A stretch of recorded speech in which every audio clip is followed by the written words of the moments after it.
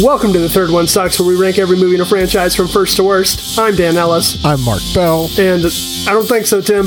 What are we going to talk about today, Mark? Man, today we're talking about Air Bud 7th Inning Fetch.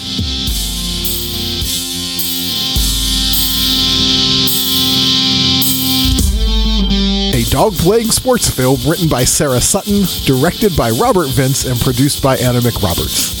Air Bud 7th Inning Fetch released on June 18th, 2002, and stars Caitlin Wachs, Chantel Strand, Molly Hagan, Richard Karn, several dogs, and the last android survivor of Altair. What's our fan review this week? What is... Mark, explain yourself real quick. You know the scientist fella, professor, whatever in this movie? We're gonna get into that. He's the guy. Those two scientist people are just we'll get into it. Yeah. What are you referencing? I don't understand. That is Jay Brazeau, who is a character in Stargate SG-1. His name's Harland. He is the last android survivor of Altair. Because that phrase is such a weird phrase. And I saw it when I was, 16 years old or whatever. That phrase just lives in my head eternally. So when I saw that, man, I was like, it's the last android survivor of Altair. Okay. You know how just sometimes, especially when you're a kid, it still happens to me, but especially when you're a kid, sure. Sometimes you'll just hear a thing and you're like, well, I guess that order of words is in my head forever now. Sure. That is at least a couple of times a year I think about the phrase the last android survivor of Altair. And then here he was in this Air Bud film. This is sort of, I don't know, like a low-grade echolalia that happens where it just gets stuck in your... And it feels so good to say. Like, I had a moment like that whenever I was younger, Mark, because we're already derailing our show. Sure, yep. There's no train. There's no... We're going. We don't need roads. Look, I had that moment whenever I was younger with what was that? It was a television show and it took place in Boston Legal? Was it Boston Legal? Commons? Boston Legal? I don't know. But there was a show that took place in a school that was on around the same time, and I think it was that one. Okay. There was an advertisement for it. I don't know if I've told this story on the podcast before, but I guess I'm doing it here, where they very dramatically space out the way they say this. And I'm going to get to... this is a lot of build-up for nothing, so brace yourself. I promise it's going to be humorous. But and the way they said it, I really got stuck in my head, and so I would just say it to myself all the time. Okay. And then that next week at church, I went around and said it to people. Do you know what that particular phrase was? I mean, no, I can't even guess. How could you? There's absolutely no discernible context for this. I went around saying premature ejaculation. Just a bunch of random people. As I don't know, I was probably 11 or 12, something like that at the time. Just like the rhythm of the words got stuck.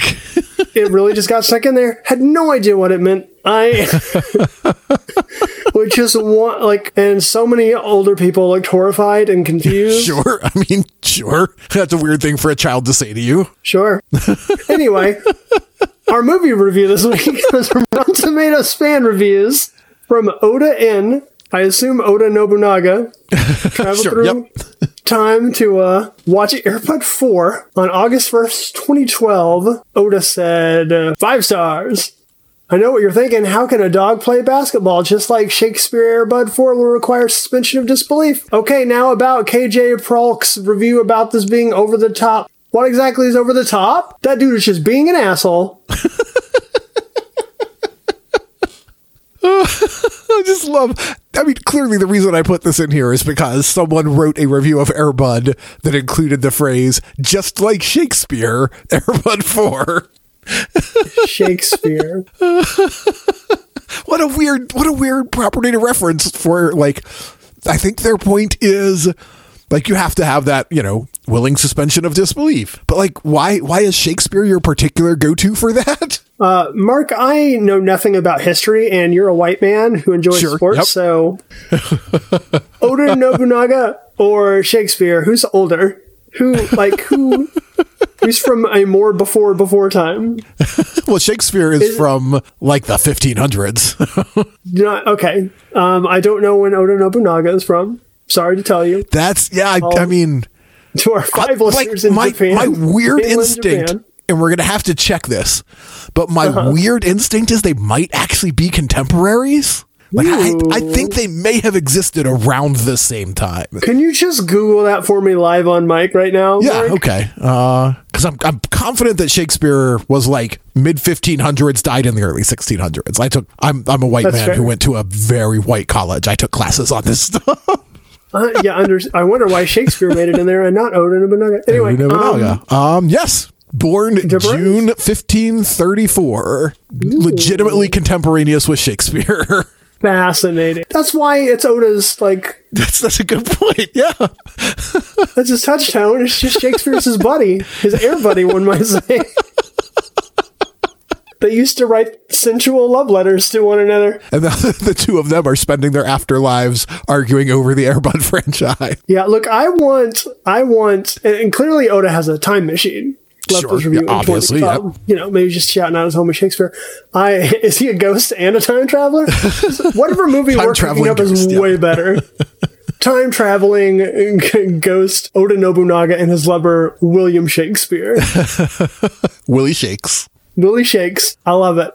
When's the first time you saw this movie, Mark? I don't know. Whatever I've said for the last several movies continues to be true. Okay. Same thing here. It was like today. My wife has a young sibling who was exactly the right age to be interested in these movies around the time they were happening, so I've watched most of them. How about you? Today. for this. Delightful. I am very excited to see how this movie, because all of these for me are to some degree, I can place them in the time they happen because I experienced them when they happened. Okay. And I experienced them watching them with a literal child, right? Like a child who was excited that there was another Air Bud movie to watch.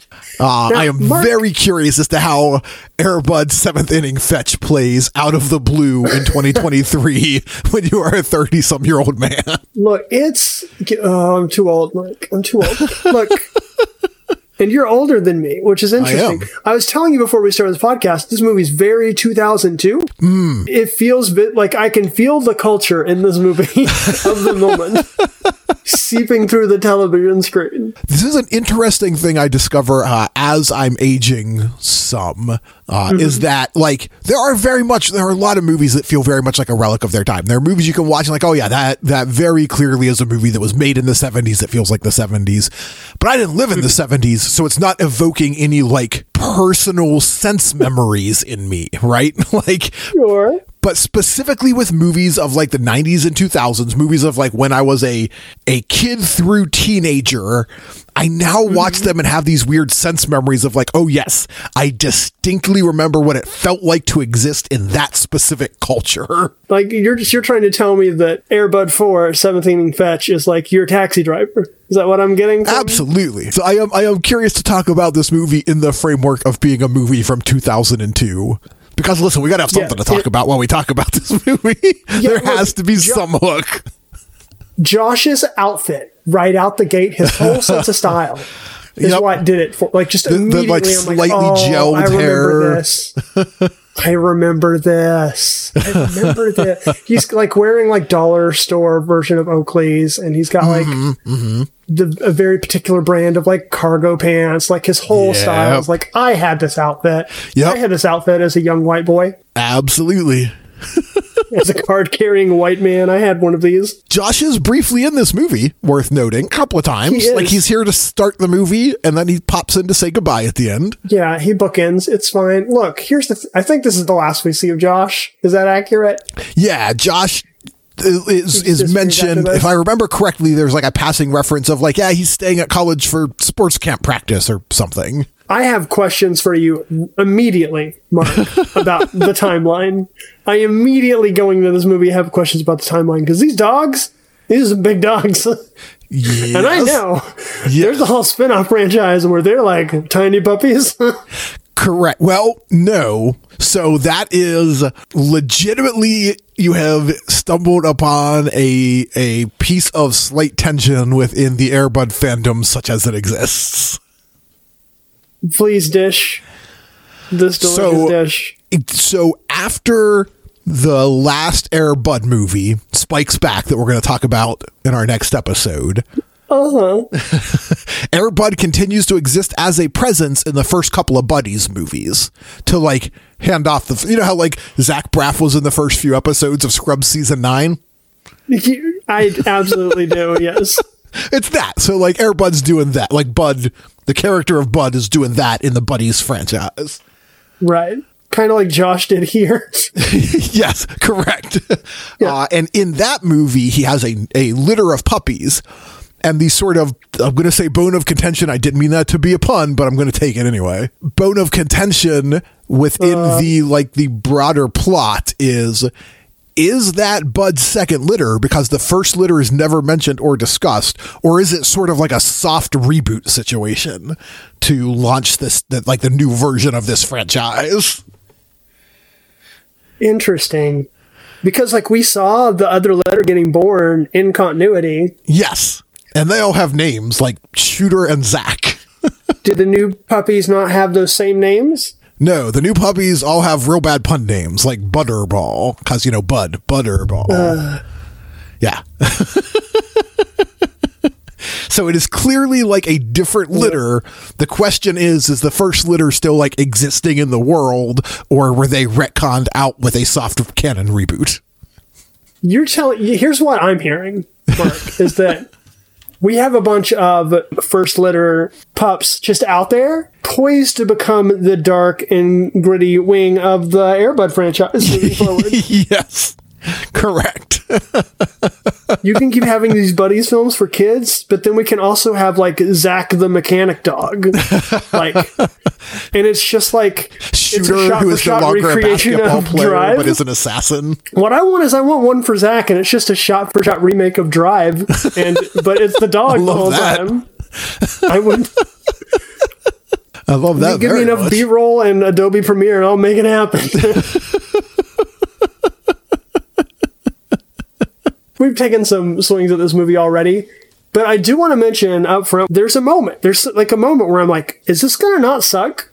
Listen, it has, I'm going to say this at the top because I'm going to talk about it throughout. It has more plot than the last ones do. It has more character growth for not dogs than the last ones did.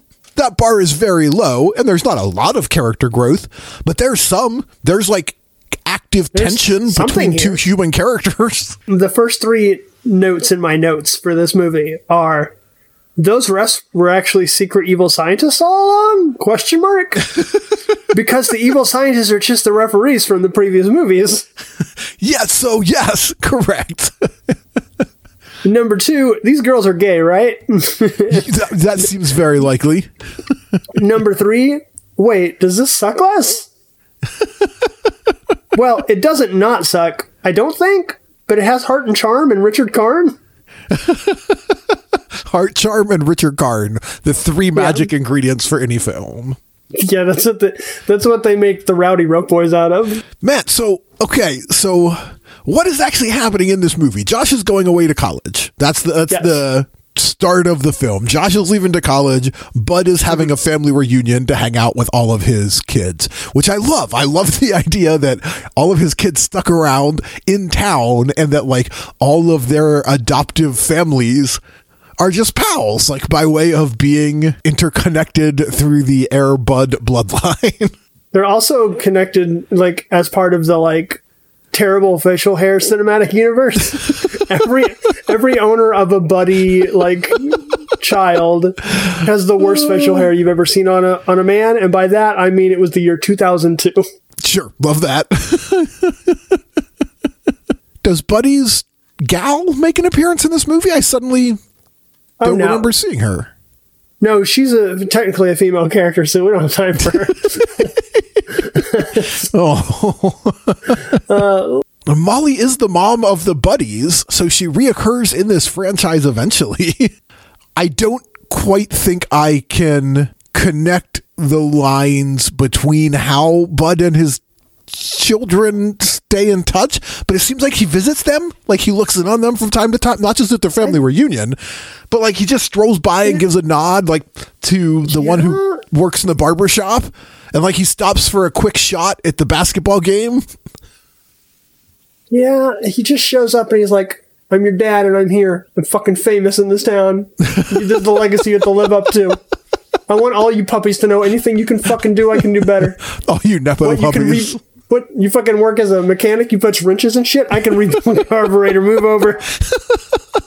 I'm going to go win the World Series. You stay here in this podunk town. I absolutely hate. We're skipping ahead to the very end of this movie. I mean, who cares? Absolutely hate that is now becoming a pattern that he just shows up at the end of these movies to play in professional sports on a professional sports team and like the fucking like whatever their tippy top sports tournament is. I've given up the noted sportsman. Sure. The veil has fallen away. If you missed that in our last episode, listener, I'm sorry. I'm a fraud. He just shows up and then he like does better than these professional athletes. And everyone's just like, we love this dog. He's the greatest thing we've ever seen. And that's the end of these movies. And I hate it. I hate it both times that it's happened now. I mentioned this to Reese, who is my wife's youngest sibling and the one who watched the Buddy movies.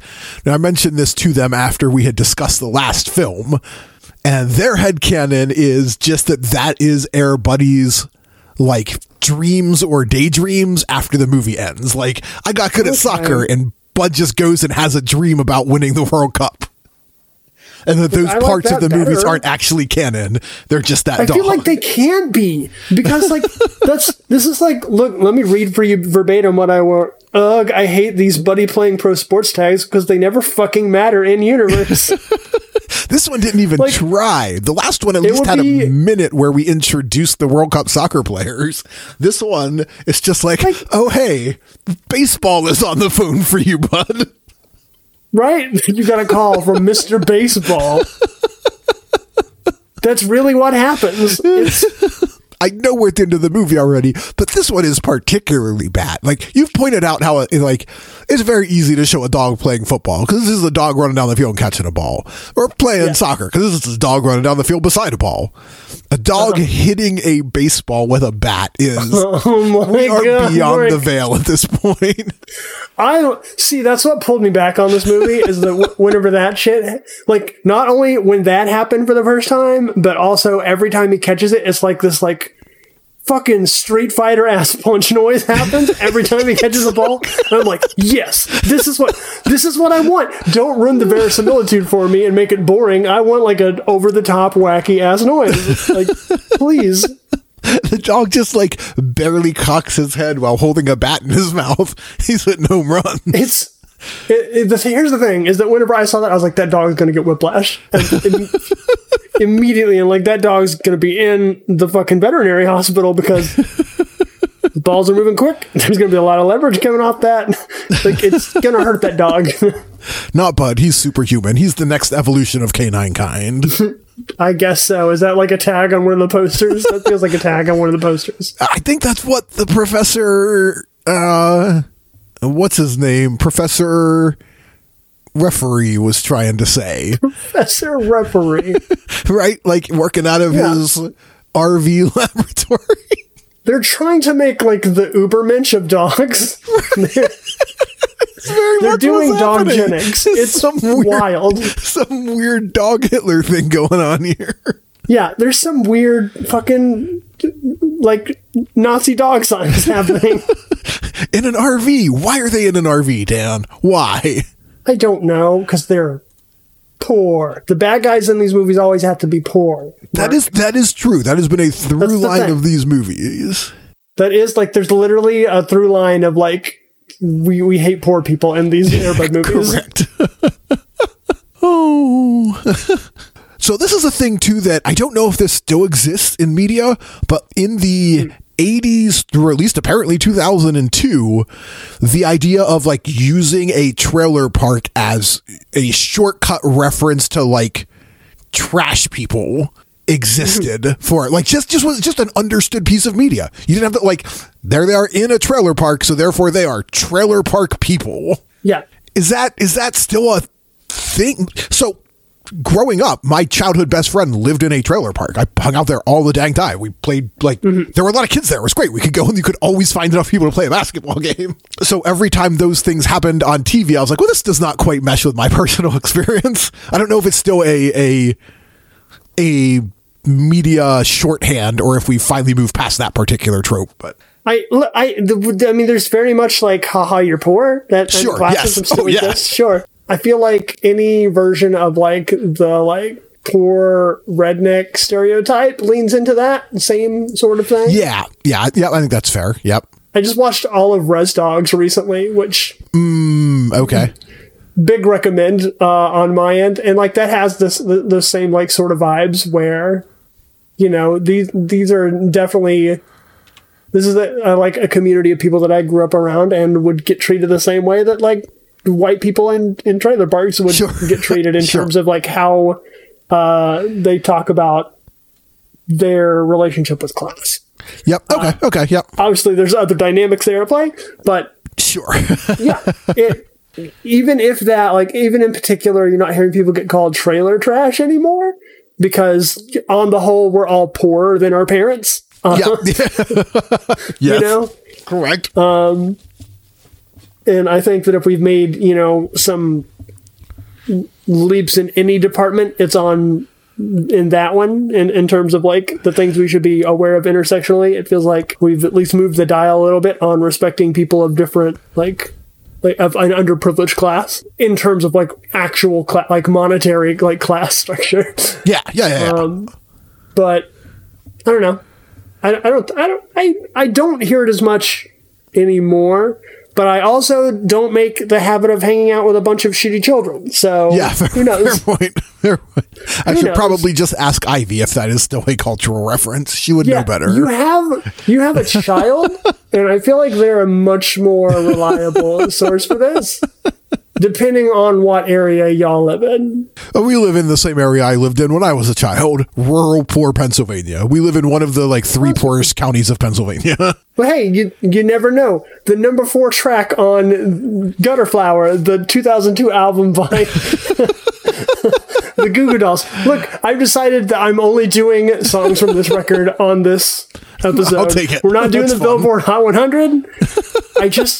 Because for my money, this is the best Goo Goo Dolls record. Okay. And I know this is why people tune into the show. They want my hot takes about the Goo Goo Dolls. Listen, if our choice in this show is talking about Air Bud or the Goo Goo Dolls are probably the better choice. I would hope so.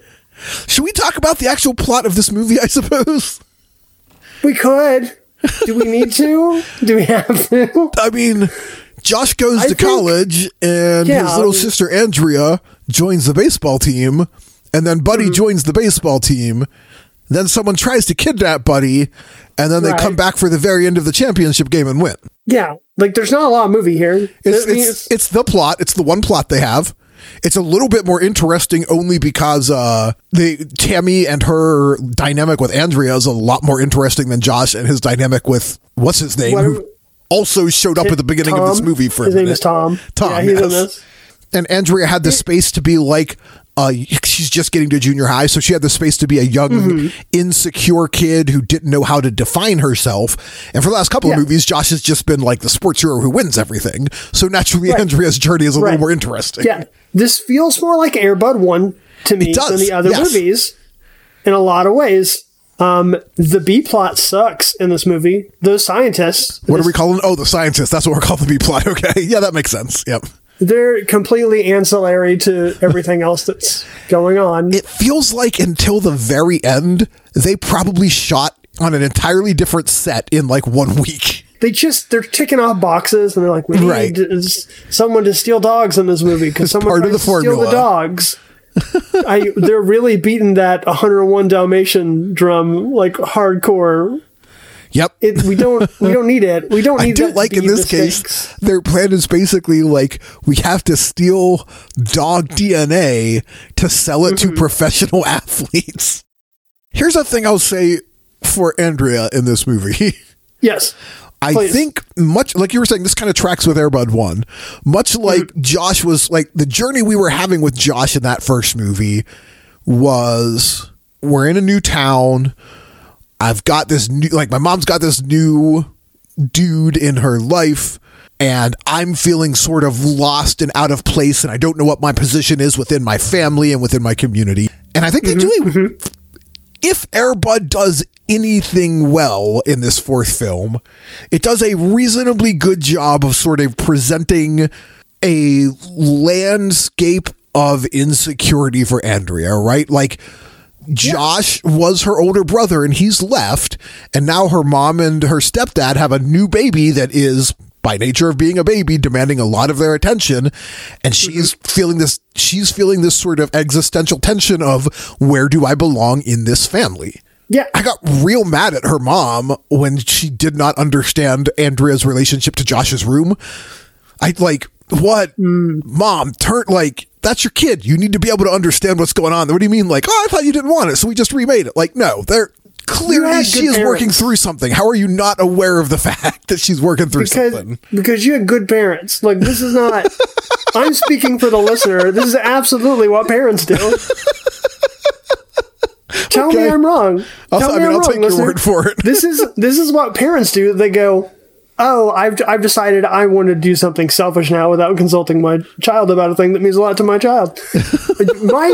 my parents, I picked out all the decor in like the bathroom, like the guest bathroom at our house. Okay. Right? I was like, sure. I picked out all that shit. And then one day they decided that their grandchild was coming to visit. And without asking me, they decided we're going to redo all of that and repaint the walls. by which I mean, because this is how my parents also operate. If something's not immediately affecting them, they don't take care of it. Sure. It got about half painted and it got left that way. Okay. And so now it's like a mismatched painting and decoration. They redid my siblings' room to turn it into a princess room for the grandchild without consulting my sibling whatsoever. Now, okay, so this actually is very close to your lived experience. I watched it and I was 100%. Like, where is your understanding of your child, Mom? Like, how did you miss this very obvious importance your kid has placed on this room? No, 100%, Mark. This tracks. Parents are like this. Well, now I'm depressed. I'm sorry to hear that, Mark. And you have my sympathy. The number 8 song on Gutter Flower, the 2002 record by the Goo Goo Dolls. I just want parents to love their children. I know. Is that a track on the Goo Goo Dolls album? No, but I like I said, sympathy is one. I'm gonna say "Think About Me." Think About Me. Number 2 track on. I'll take that. Gutter Flower by Goo Goo Dolls. The best Goo Goo Doll record. So, all right. So Andrea, basically, she and Tammy are going to junior high together. They're starting junior high together. Yeah, definitely just friends going to school together. Definitely just school pals. And as Josh is leaving town for college on a bus, I mean, I guess people must take buses to college. That must be a thing. I don't know. Like, that also was so weird to me because I was like, why aren't his parents taking him to college? Why aren't they driving, like, to drop him off and be there to buy whatever things his room doesn't have that he needs? They have new Josh at home in a crib right now. They don't have time for old Josh. Get on the bus, kid. We'll see you later. We have to keep this franchise alive. We got to have this dog kicking out, like, super Nazi puppies, and we have to have a new Josh. There's going to be a reboot in 2024. It's going to air on the Great American Family Network or whatever that thing's called. Oh, God, it totally would, wouldn't it? So I remember the point I was making now is that when Josh left for college, he told Buddy to keep an eye on Andrea. That's the point I was trying to get to when I got distracted by the fact that Josh was on the bus. I missed that, and I hate it. And then for the rest of the movie, Buddy just follows her like to school and baseball practice. I hate that, Mark. You've retroactively ruined good parts of this movie where I thought he was just being a cute dog who loved his friend. That was just his friend. He's going to school with his friend because he missed her. Nope. It's toxic masculinity. Buddy knows he has to be the man of the house now. Exactly. When did this come up before? This has come up on this podcast before where they've done that trope of like, you have to be the man of the house. And so it's like, that's a child and that's a grown ass. It was Mighty Ducks. It was fucking Mighty Ducks. Mighty Ducks, correct. Yeah. That's where it was. It was another sports comedy film by the Disney Corporation featuring a fucking animal that can play sports. Okay. That makes sense. Yeah, I hate that shit. I hate it so much. And this time it's not even a child for an adult woman. It's a fucking dog. It's a dog.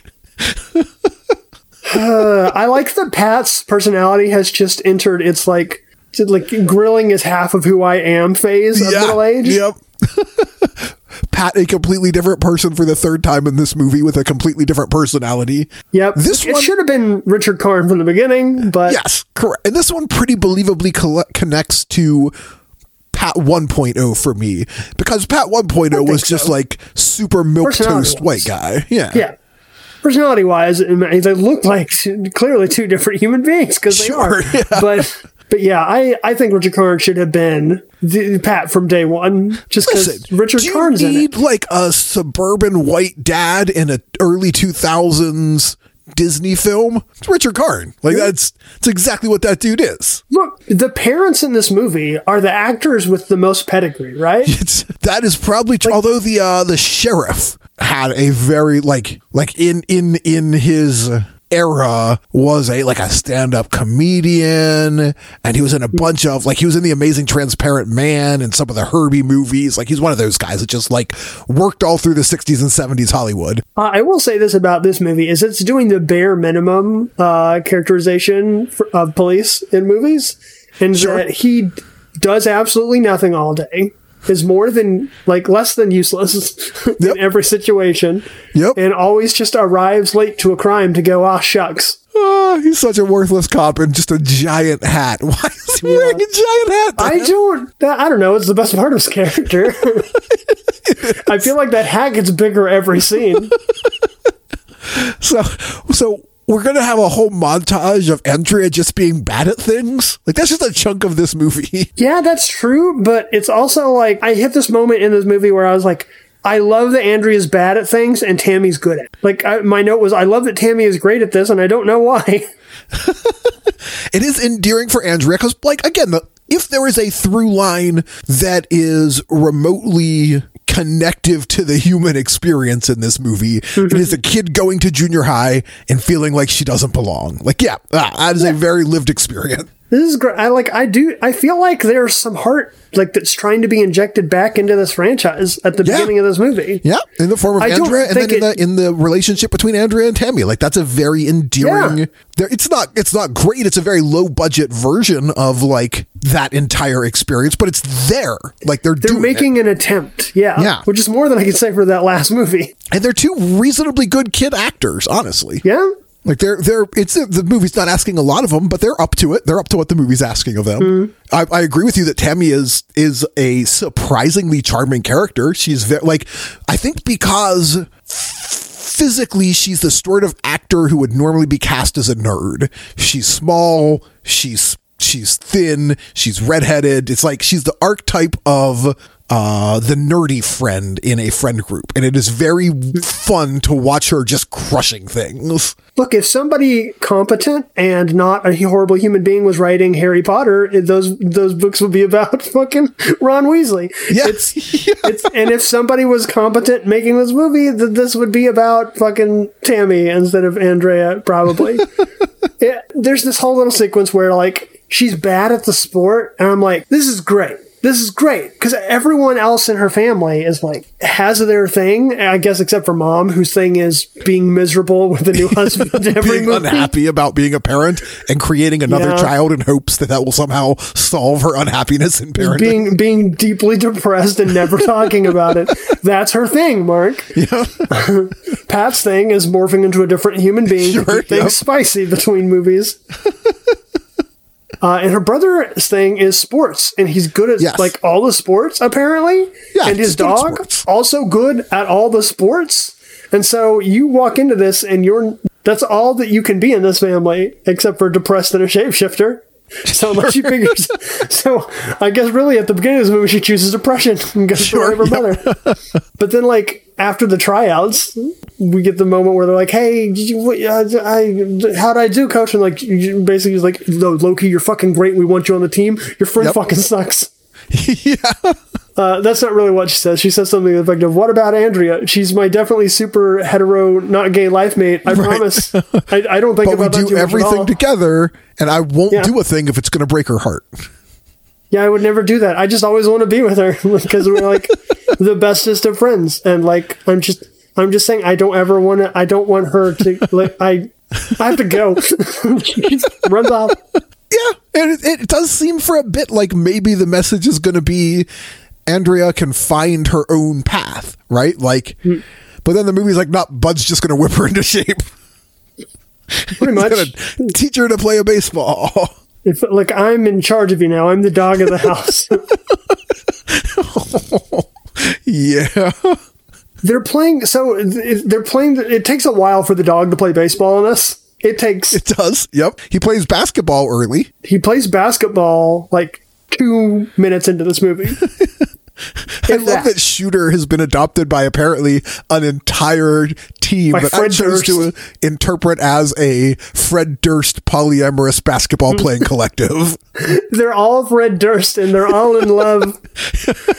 I love it. And you walk into their commune and it's just basketballs everywhere. They're collectively referred to as the basketball guys throughout the movie. Are they? Yeah, even at the end, like, there's a bit at the end where they're like, Shooter's missing. The basketball guys would really like anyone who knows anything to tell them. The basketball guys.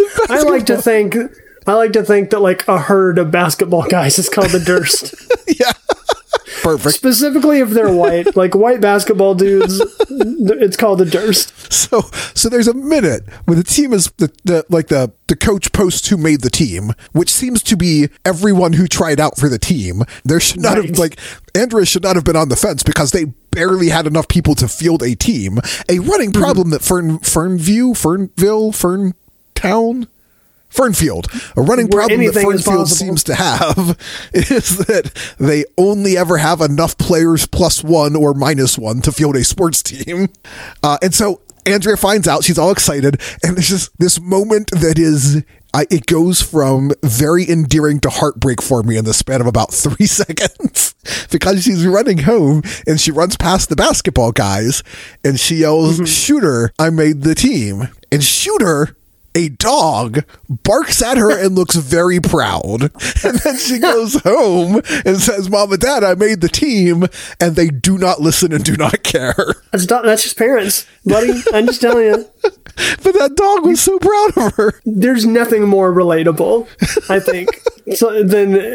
Look, every day I came home from school whenever I was this age, and I had a dog, 2 dogs, I think, by this point in time, maybe. I had a dog named Maggie, and it was like, out by the fence, and so it would run along whenever I was coming back home. Yeah. And it would be like, "Hey, oh yeah," the one that I felt in the face with the basketball when the first Air Bud movie came out. One animal was harmed in the recording of this podcast. And you're like, "Yeah, you're proud of me. I did great today." And you tell the dog, and it just feels like so thankful and happy. And then you walk into that house, and like it's the worst.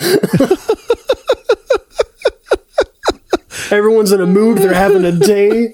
As much as we have a very shared cultural background, we have very different familial background. Because genuinely every day, I think from kindergarten until I graduated, whenever I got home, whether it was right after school or like if I had gone to a friend's house or a sports practice and then got home, did not matter. I'd walk through the door and Mom would say, "How was your day today? Anything interesting happen at school? Anything you need to talk about?" Literally every school day of my life. No.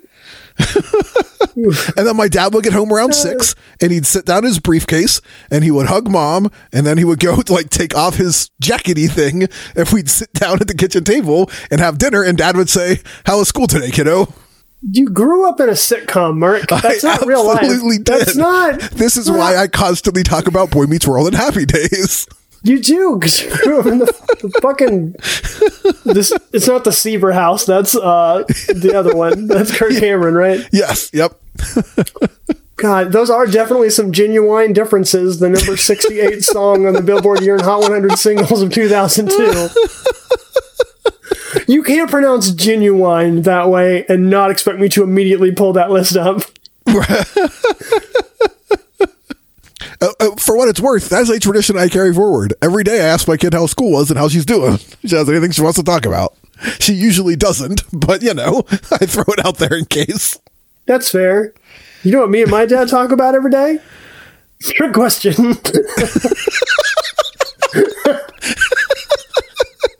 We don't.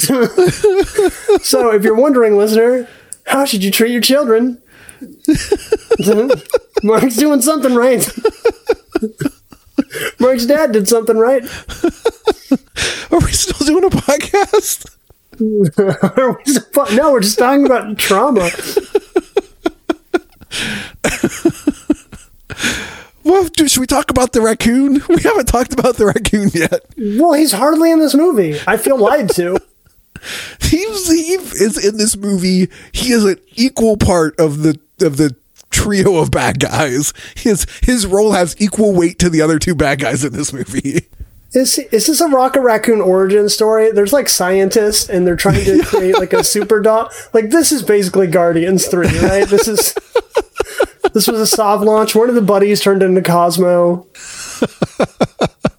So yeah, they've just got a raccoon. I don't understand what his name's Rocky the raccoon. Sure. I don't understand what he's doing. I don't understand how he helps them. Like, do the buddies have like a collective psychological weakness to car keys? What is happening? So yeah, I had this exact question where I was like, why? What is happening here? I have to find it in my mountain of notes about this movie where nothing happens. I don't understand the key raccoon thing. Why do they need both? Why is it that the keys alone do nothing for the dogs? The raccoon alone, nothing for the dogs.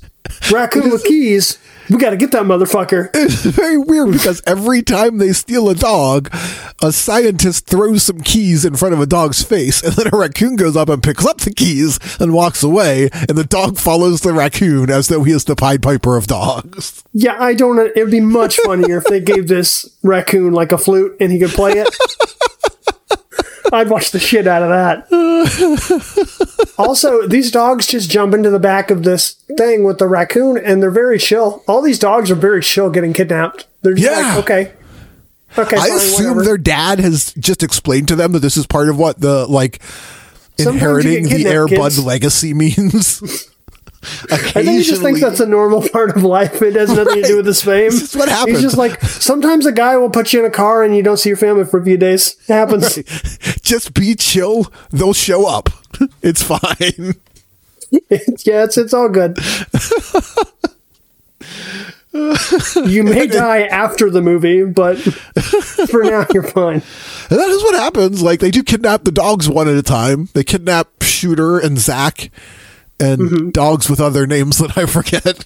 There's two moments that we kind of skipped over before the raccoon key thing started happening. Sure. And that is the mailman announcer. I want everyone to know I hate this man. I viscerally hate this man.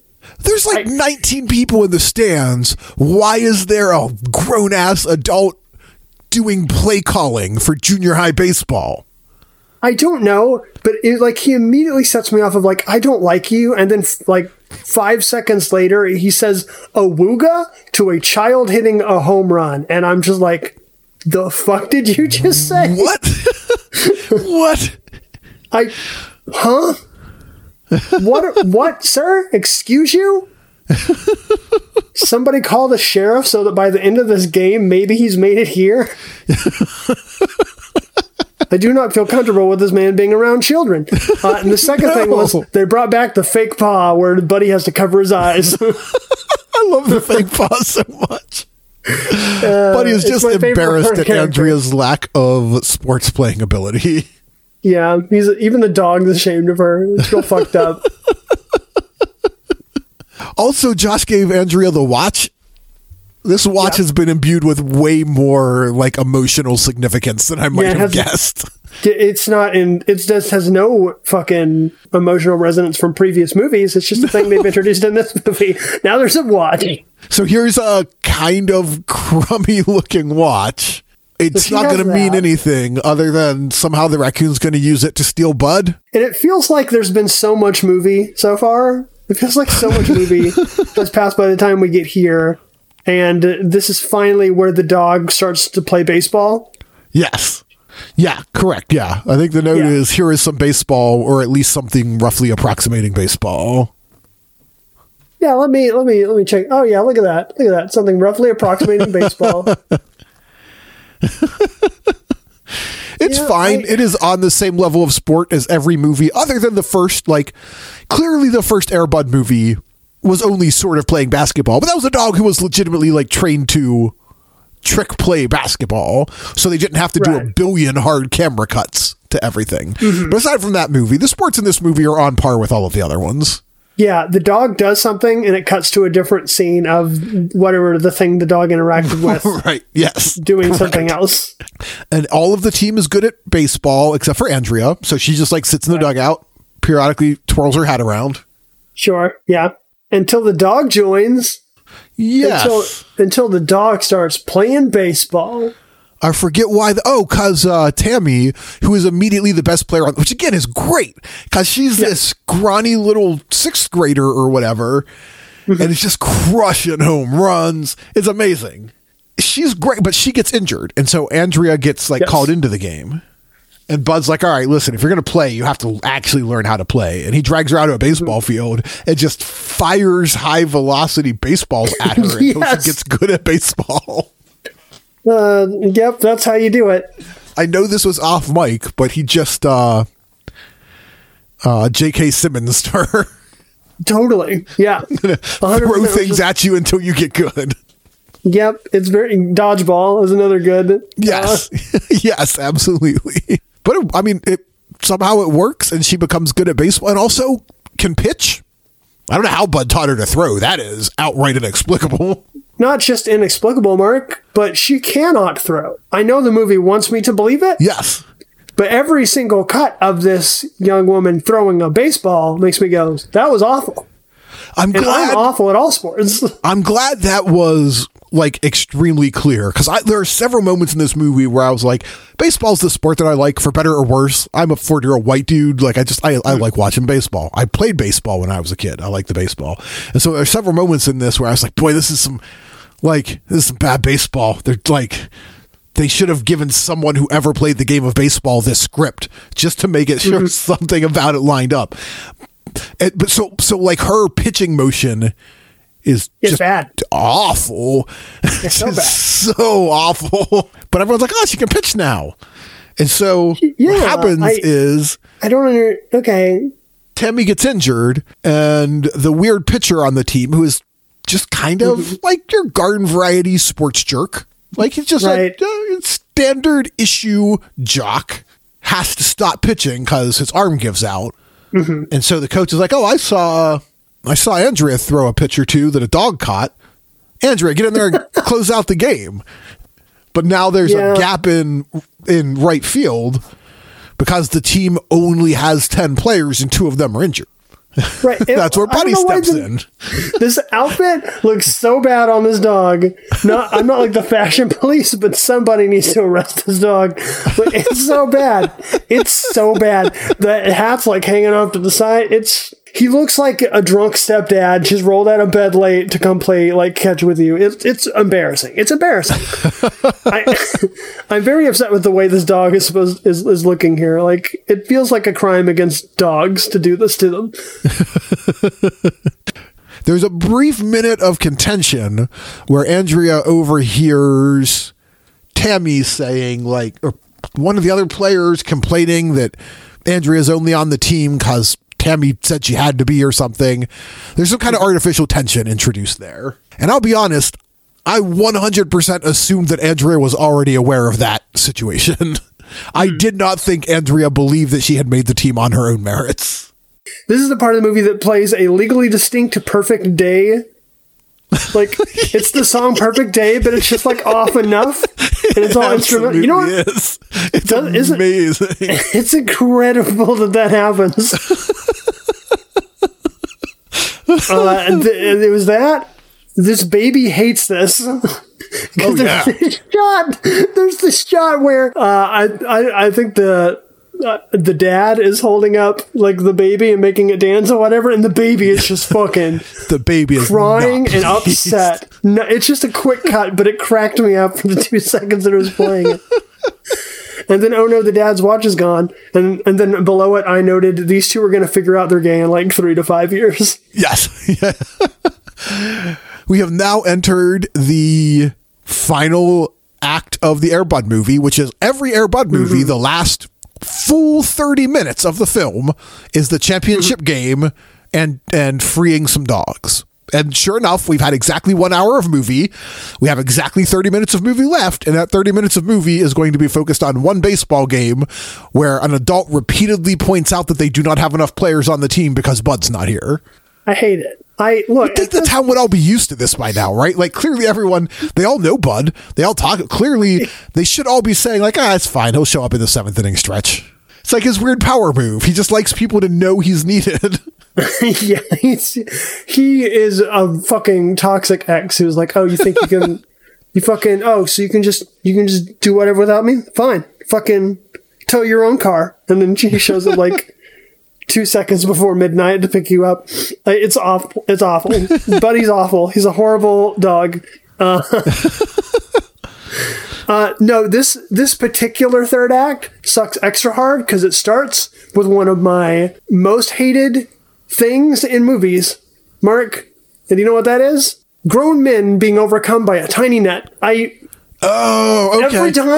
Every time fucking tiny nets get me. I'm like, why are you here? Why is this effective? What is happening? How are you caught in that net?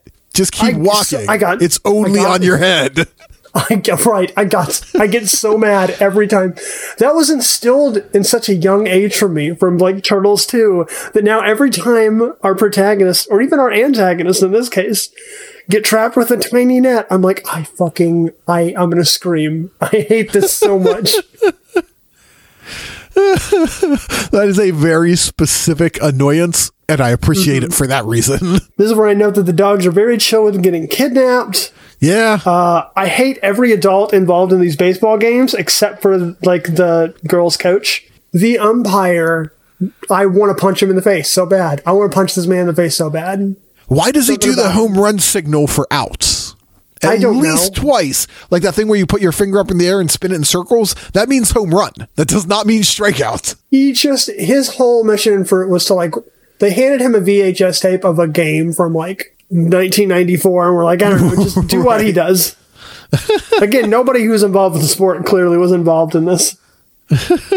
Yeah, no, it's bad. Maybe, do you think Air Bud's understanding of like the character of Bud, his understanding of a championship game is just like, it starts by getting kidnapped? Like, that's how you know it's time for the championship game. That's why he's so chill by the time this movie rolls around. He's like, all right, yeah, of course, championship game. That's just I gotta go sit in a cage for a bit. It's part of a championship game. They take their best player and they kidnap them. It's a pre-game ritual.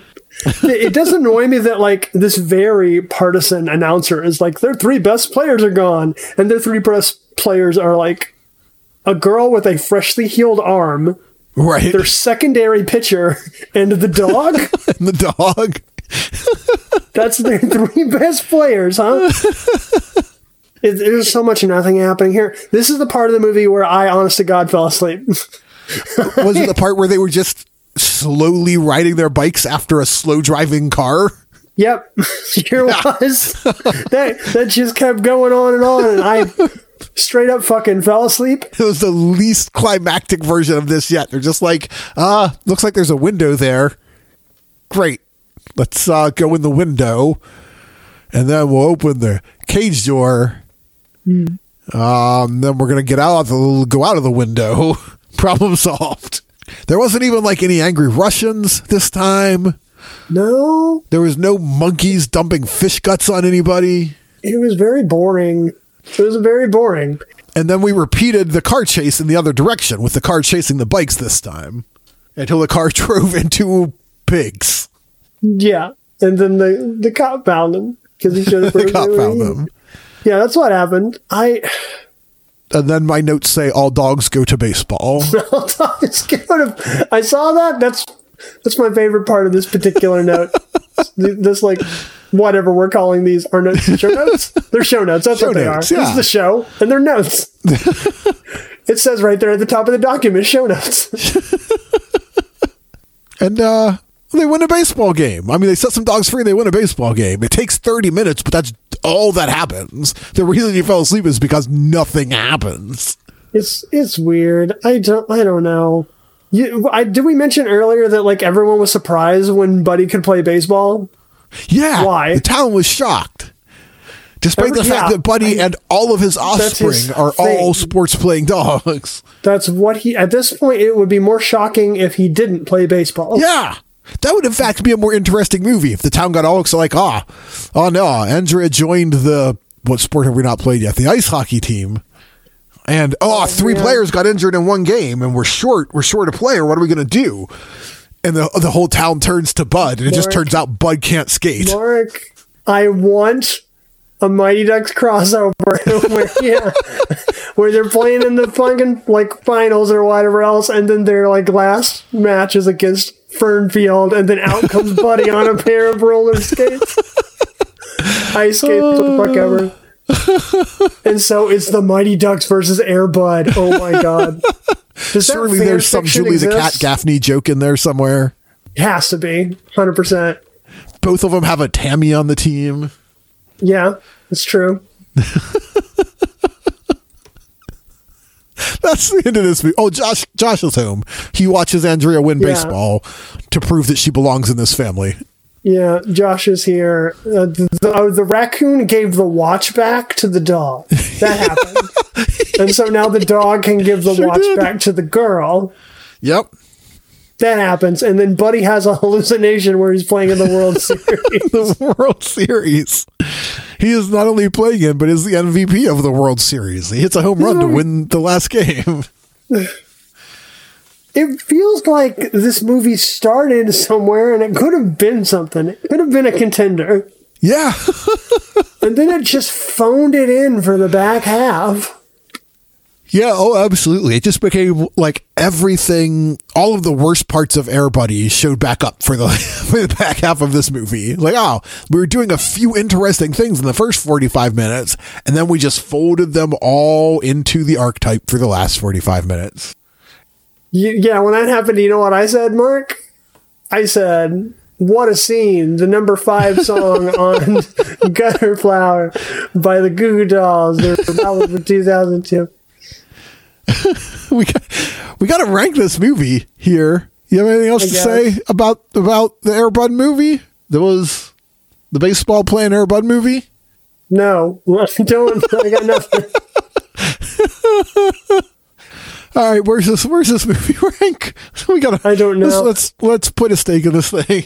Weirdly, this is a pretty easy call for me. I know where I'm putting it. It's the second best Air Bud movie. And that may just be because I like Andrea more than Josh, other than first movie Josh. She had something of a character arc and she had interesting things going on. The movie was about a human as much as it was about a dog for the first time in 3 movies. I so badly wanted to be right there with you. Like, going into this, that's where I wanted to put this movie. And then the rest of the movie kept happening. And I just, like, what happened is that, like, Golden Receiver's not a good movie. It's what's currently at my number 2 point. But in all the way that it's bad, I was laughing at the badness. Like, sure. They freeze frame on that dog in front of a green screen at the end of that movie, and it's the funniest thing I've ever seen in my life. Whereas there's nothing that outlandishly, like, funny in this movie, and it also doesn't have what heart that first movie had. Legit, yep. It's not entertaining bad like Golden Receiver was for me. It's not infuriating bad like World Pup was for me. And it's not, like, digestible. This is fine kids media from the late 90s, like the first Air Bud. So I'm putting it at number 3. Even though I wish I was putting it at number 2. 4 Air Bud World Pup, 3 7th Inning Fetch, 2 Air Bud Golden Receiver, 1 Air Bud the First. Air Bud the First. Dan, what are we watching? Look, can we finish talking about Air Bud 4? What are we watching next? Next up, we're going to take this dog back and put a bullet between its eyes. Oh, no. With Air Bud Spikes back. We're going to air yeller. We're going to air yeller this franchise. Gonna air yeller.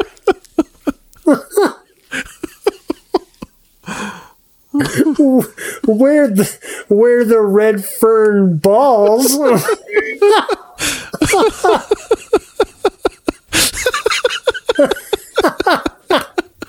More like home run bound, am I right? Oh no.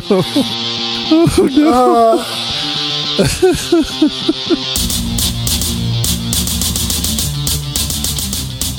The Third One Sucks is a Retrograde Orbit radio production. If you like the show, the best thing you can do is tell your friends and make sure to rate and review it on your podcast platform of choice. It really helps us out. If you want to get in touch or share suggestions about what we could cover in the future, you can contact us on Twitter at @TheThirdOneSucks or email us at thethirdOneSucks@gmail.com. As always, thanks for listening, and we'll see you again in the sequel.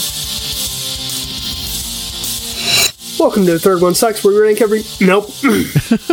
Feel myself stumbling over it. I keep having a couple of these at the beginning of these episodes lately. Welcome to The Third One Sucks, where we rank every movie... It still doesn't feel good. I don't know if you can tell a difference at all. No, that one felt a little bit... Pinchy? Not exactly mumbly, but like the words were bouncing into each other a little weird. Welcome to The Third One Sucks, where we rank every... Nope. Welcome to The Third One Sucks. Oh my fucking God, I've never said these words in this order before in my life, Mark. You gotta cut me some slack. We haven't been doing this for 4 years. Welcome to fucking hell. Oh, shit. I quit. Fuck it, we'll do it live. We'll do it live. Welcome to The Third One Sucks. What is happening? What is happening? You feel it, right? Can you give me one more take of the words dog DNA, but say it like dino DNA from Jurassic Park? Gotta really hit that drawl. Gotta really hit that. I can't draw though. Like I don't have that. That's the problem. Maybe you can give me that read. Got picking the code. I gotta walk back through the scene in my head. Doggy DNA. That's not incredible. But it gets the job. But this is what we're reduced to in this episode. I am bad at accents to begin with and very northern. So I have like Dino DNA. There you go. That was better. That second one was better. Doggy DNA. I think I'm getting progressively better as I do it. Yes. Yep. We're getting there. Yeah.